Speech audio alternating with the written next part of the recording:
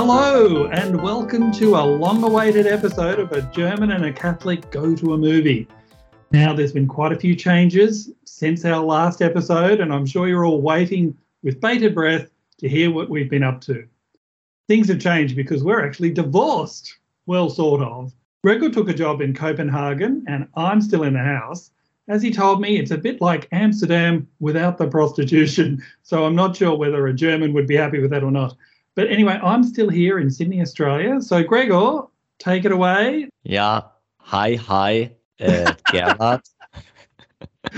This is Gregor. I'm Dansk now. Yeah, of course, I couldn't live separated from Jared in Australia, so I had to move to the other end of the world to cope with the divorce. We're like J-Lo and Ben Affleck, really.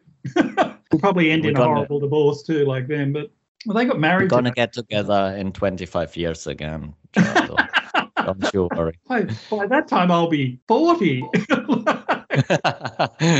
But anyway, both been watching lots of movies and, lots of TV series and doing lots of Netflix because, COVID's still hanging around here in Australia. Is it hanging around there? Well, you got it, didn't you? That's right. Great news. I'm now also a part of the COVID club after I always hoped I was invincible. Sure, here's summer, but the winter's gonna come surely. And with it, surely is some COVID-induced Netflix sessions of amazing movies like the ones we're talking about. It has been rather sad that Gregor is gone and I had to get someone else in the house, but he did leave a lot of souvenirs behind for me. In fact, far too many. And I had to take 8 garbage bags worth of stuff to a local charity in order to clean up all the things he said he was going to clean up before he left and didn't. But I'm not one to hold a grudge. I am not one to hold a grudge. Actually, I will hold a grudge to the day I die, and I'm going to come over to his house and do it to him. Thank you for being my sexy housemate, Geraldo. I appreciate it. You're angry, but sexy housemate. But yes. I've forgiven you, and here we are back together again. And the movie we're going to be reviewing today is, I think, destined to become a comedy classic for the ages, with a comedian that is loved and revered throughout the world. Rebel Wilson in senior year. Aussie Rebel Wilson. Good Aussie Rebel Wilson. Do you think this one will give her the first Oscar nod? Look, I had a look on her IMDb page and she has won quite a lot of awards. So you might be quite surprised. I am surprised. Yeah, I was really shocked. I don't think this is going to be one that's going to, put her up for an Oscar nomination. But I actually have a little Rebel Wilson story because I always have a story about these things. Always. I actually had a birthday party with Rebel Wilson. It was my birthday and we decided we'd go and see a comedian. And she was playing, and this is in the really early parts of her career. And she came out on stage in a pair of very short shorts with a wig down those shorts that hung down the side of them. And that was the angle for her comedy. And this is a true story. Classy Aussie humour. Comedy gold for Australians. Anyway, she actually put on a pretty good show. I certainly would not have expected that she'd be in Hollywood, still making headlines, 15, 20 years later. But she is. Now, Gregor, would you like to give us a quick synopsis about this complex, nuanced film? So this movie is by a famous German art filmmaker called Werner von Herzog. No, I'm just kidding. This movie is by... Who the hell was that? I have to add it was Jared's idea. But of course, I loved watching this amazing straight-to-Netflix masterpiece, Senior Year. Basically, the summary on IMDb is a cheerleader stunt gone wrong, landed her in a 20-year coma.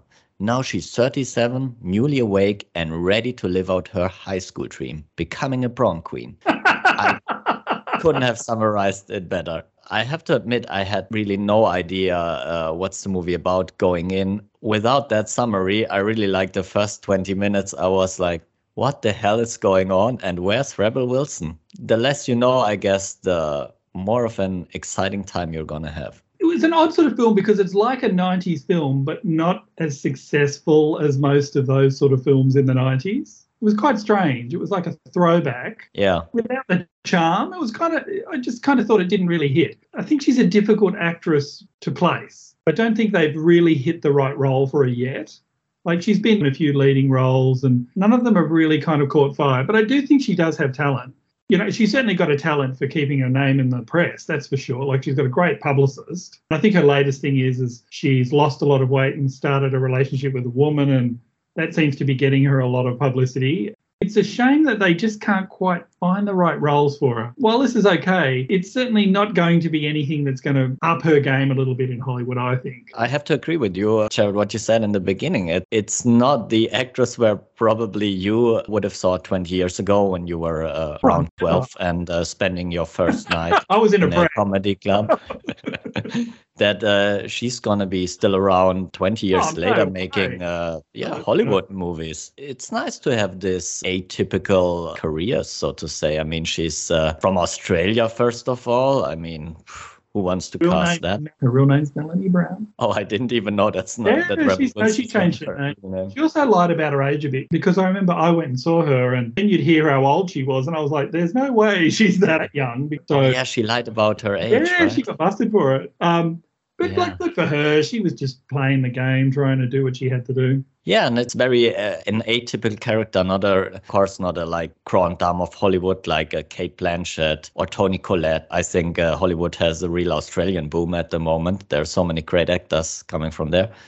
And then on the other hand, she's also not really a Melissa McCarthy, I find, because now she's had all that transformation. She got skinny, all of that, and she's hard to put somewhere. So good for her. It was really, I couldn't really put her in the movie. In which phase is she now? Is she still a raunchy comedian?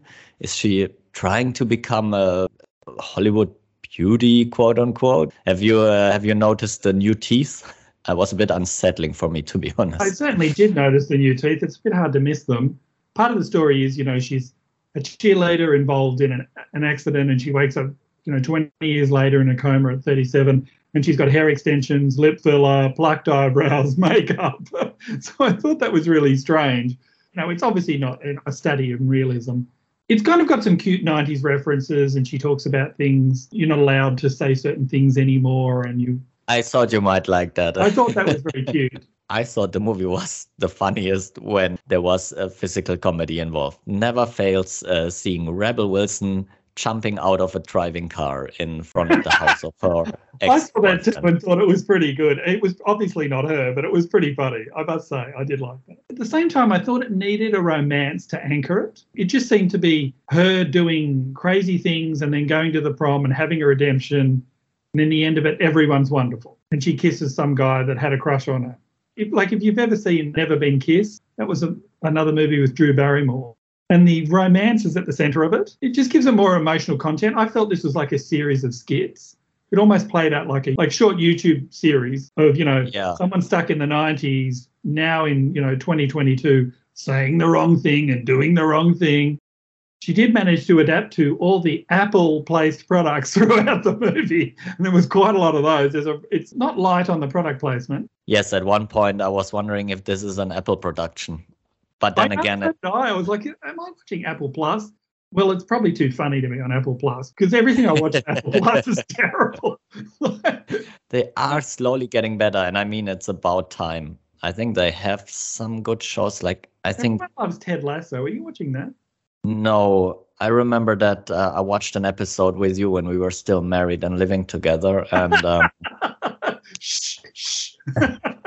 and it's hard to judge from one episode. It wasn't too bad, but apparently it gets a really good reputation. Everyone's crazy for it. I was really quite surprised. What do you think? I thought it was cute, but not much else. The role of Stephanie, which is played by Rebel Wilson, is also played by a younger actress as well, because obviously there's a 20-year gap. The actress's name, and forgive me if I don't say it correctly, is Angourie Rice. I'm reading from IMDb as we speak. I thought she was a much better actress, and I would have liked to have seen her carry it through the whole movie. Did you think that too? I just rewatched with my partner, my new partner, the new Spider-Man movies. Yeah. And she's actually one of the students in high school with Peter Parker. Yeah, I immediately liked seeing her again, because she also plays quite a stuck-up, a little bit bitchy character in the Spider-Man movies. And she's very good in that role, and also in this movie, I found it. She did a perfect job. It'll be interesting to see where she goes next. One thing, talking about the young actors, when her black friend in the movie, Seth, is a young guy. And he didn't look anything like the actor. Exactly. Like the older actor it was looked ridiculous. The adult was completely different to the young actor. Yeah, also in the mannerism, everything. That was really weird. There are really some weird decisions with that character when he's young. Also that he's like always thinking about asking her to go to prom with him, but then she has a boyfriend, like the young Stephanie, the young Rebel Wilson character. They make it up like it's this big, oh my God, he just should have asked her to prom. But it's like, wait, but she has a boyfriend. And he was like prom king, a really good looking guy. So it's like, no chance. Talking about the transition from young to adult, did you feel as well that most of the characters looked way better as adults than what you would have expected when they were teenager, except Rebel Wilson, unfortunately? I had a bit of a hard time working out who was who a bit. The best friend that became the principal, I thought she was married to Rebel's father for one second. I was like, I thought so too in the beginning, Yeah, I thought, are they married now? But they're not. I saw the choice they made casting Stephanie's, Rebel Wilson's high school boyfriend as an adult character was very weird, because he was that cliche quarterback douchey character when he was a teenager. I liked a bit the 90s vibe they gave him from the haircut and everything. Yeah, with the blonde tips and all that stuff. That was nicely done. But there was but he would be totally that guy who just, I don't know, becomes father with 20s and then just becomes this fat beer drinking, football watching dad, and he just looks super handsome 20 years later. He looks like a model. A weird decision. There's also a guest appearance by someone in this that you might recognize from 90s movies, Alicia Silverstone, in a really depressing cameo. I actually found it quite awful. I thought it was really artificially thrown in there. She plays a taxi driver who talks to Rebel about how she wishes she'd never become prom queen because she married a guy who left her for someone else, and now she's got 2 jobs and can't make ends meet, and she's going to have a career instead. It was just so depressing. It felt so artificially thrown in. And the character, also, I find she looked nothing like the character she's supposed to be. I mean, she's supposed to be that prom queen who peaked early, who got the perfect house, who got the long blonde hair, probably with extensions and everything, and probably got some fake lips and maybe more. And then it's just Alicia Silverstone looking like a completely normal person. That didn't make any sense at all. It was literally like, they picked her up 10 minutes before shooting and took like half an hour to shoot this scene. Like, I thought her story was a little bit depressing too, because it was like, I wish I'd never got married. Instead of saying, I wish I'd married the right person. You know what I mean? It was just like, I wish I'd never got married and I'd had a career. And that's what I'm going to do now. Like, we're like, what? Well, we've been sort of slagging it off a fair bit here, but there's actually quite a lot to recommend this. The soundtrack is extremely 90s. If you're around in the 90s, you'll certainly know this soundtrack. And they have like a few crazy dance sequences, and it ends in a graduation where there's a group dance sequence, so it's terribly unrealistic and everyone's choreographed. But I think my graduation certainly wasn't like that, I can tell you. And it's definitely rebel dancing, not a stunt, man.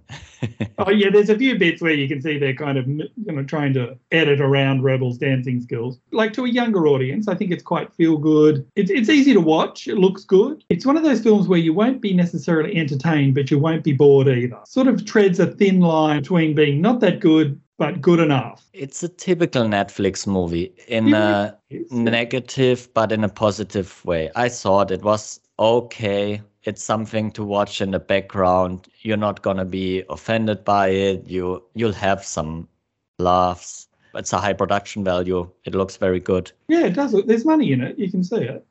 But in the end, it's like many Netflix movies, it's missing its corners and edges. You were mentioning before they hint a little bit on, we are much more politically correct, sensitive now, interested in other topics, like instead of cheerleading, they do like expressive dance, which is about saving the planet and things like that. So very obvious jokes. But I feel like they are very soft. They could have gone, I find, further. Like the humor is very, very soft around the edges. You know what I mean? Even though Rebel specialises in that kind of crude, offensive humour, they weren't willing to take it that far. But at the same time, it wasn't a soft family feel-good humour either. a little bit crude, but not that crude, and a little bit family, but not completely family, and a little bit funny, but not super funny. But I suppose Netflix is trying to make, they've been losing money, so they obviously want to make a product that appeals to a lot of people. And I don't think a lot of people would think it was amazing, but I don't think they think it's absolutely terrible either. So for me, if I had to give it a Sternen rating, I'd give it 3 out of 5. I mean, you are an Aussie, so you have to stick out there for Aussie Rebel Wilson. Oi, oi, oi. And the great Australian humor. Yeah, I think she's trying to get a bit away from that. She's a mature woman now, so it's a bit hard to pull off that clueless bogan Aussie thing. She's moving into a different territory now because she's been around for a while as well. So it'll be interesting to see what she does next. In fact, I was reading that what she's doing next is a K-pop movie. I'm just wondering, will that be the one that takes her into Oscar territory? I think we'll all have to wait and find out. I think that's gonna be the one. That's hard to believe. Hard to believe she's in a K-pop movie, but probably harder to believe it'll be an Oscar winner. To give my Sterne rating as well. To be honest, it's been so long I almost forgot what's stars called in German. But yes, it's a rating out of 5 Sterne, and I would give it 2 out of 5 Sterne. Oh, harsh crowd. Thank you for joining us on this slightly longer episode that will take me a long time to edit.